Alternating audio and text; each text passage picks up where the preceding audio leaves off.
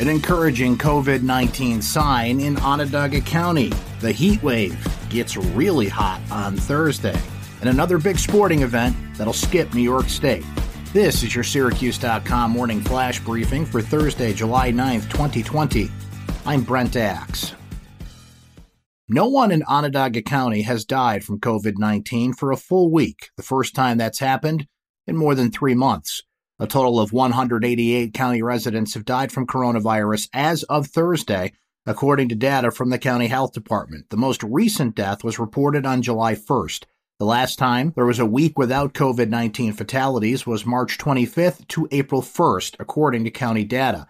As of Thursday, 3 hospital patients were in intensive care with coronavirus. That's a lower number than in recent weeks. The total number of patients hospitalized remains unchanged since Tuesday at 49. On the other hand, the number of new COVID-19 cases jumped up 34 since Tuesday, the biggest one-day increase in nearly 3 weeks. There's been a total of 2,894 cases of COVID-19 since March. Of the new cases, 14 were attributed to community spread, meaning health investigators could not pinpoint the source. 15 occurred in senior living facilities. 3 cases occurred in households with a previous infection, and 2 remain under investigation. For the 5th uncomfortable day in a row, the temperature topped 90 degrees in central New York. It hit 90 degrees on Wednesday, just before 1 p.m., according to the National Weather Service. By 2 p.m., it had climbed to 91. If temperatures keep hitting the 90s through Saturday, Syracuse will tie a weather record set nearly half a century ago. Between late August and early September in 1973, the temperature hit 90 degrees for 8 days in a row.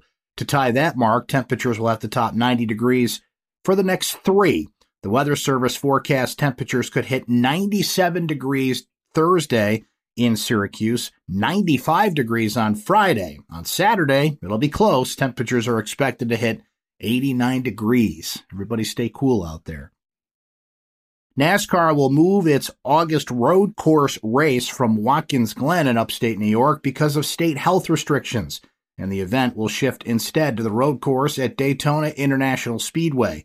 The move means the Cup Series will make its debut on Daytona's road course, which is used by the IMSA Sports Car Series and incorporates part of the famed 2.5-mile oval. The race on August 16th was necessary to move from Watkins Glen because NASCAR cannot meet New York's quarantine requirements for out-of-state visitors.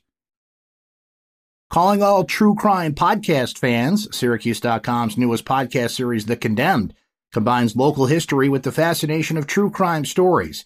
The Condemned podcast tells the stories of 5 men, each sent down the last mile to be executed in a machine invented in upstate New York, the electric chair. Our podcasts are available on all the popular platforms, including iTunes and Spotify.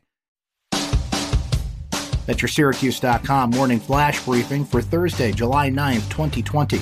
I'm Brent Axe. Stay safe and enjoy the rest of your day.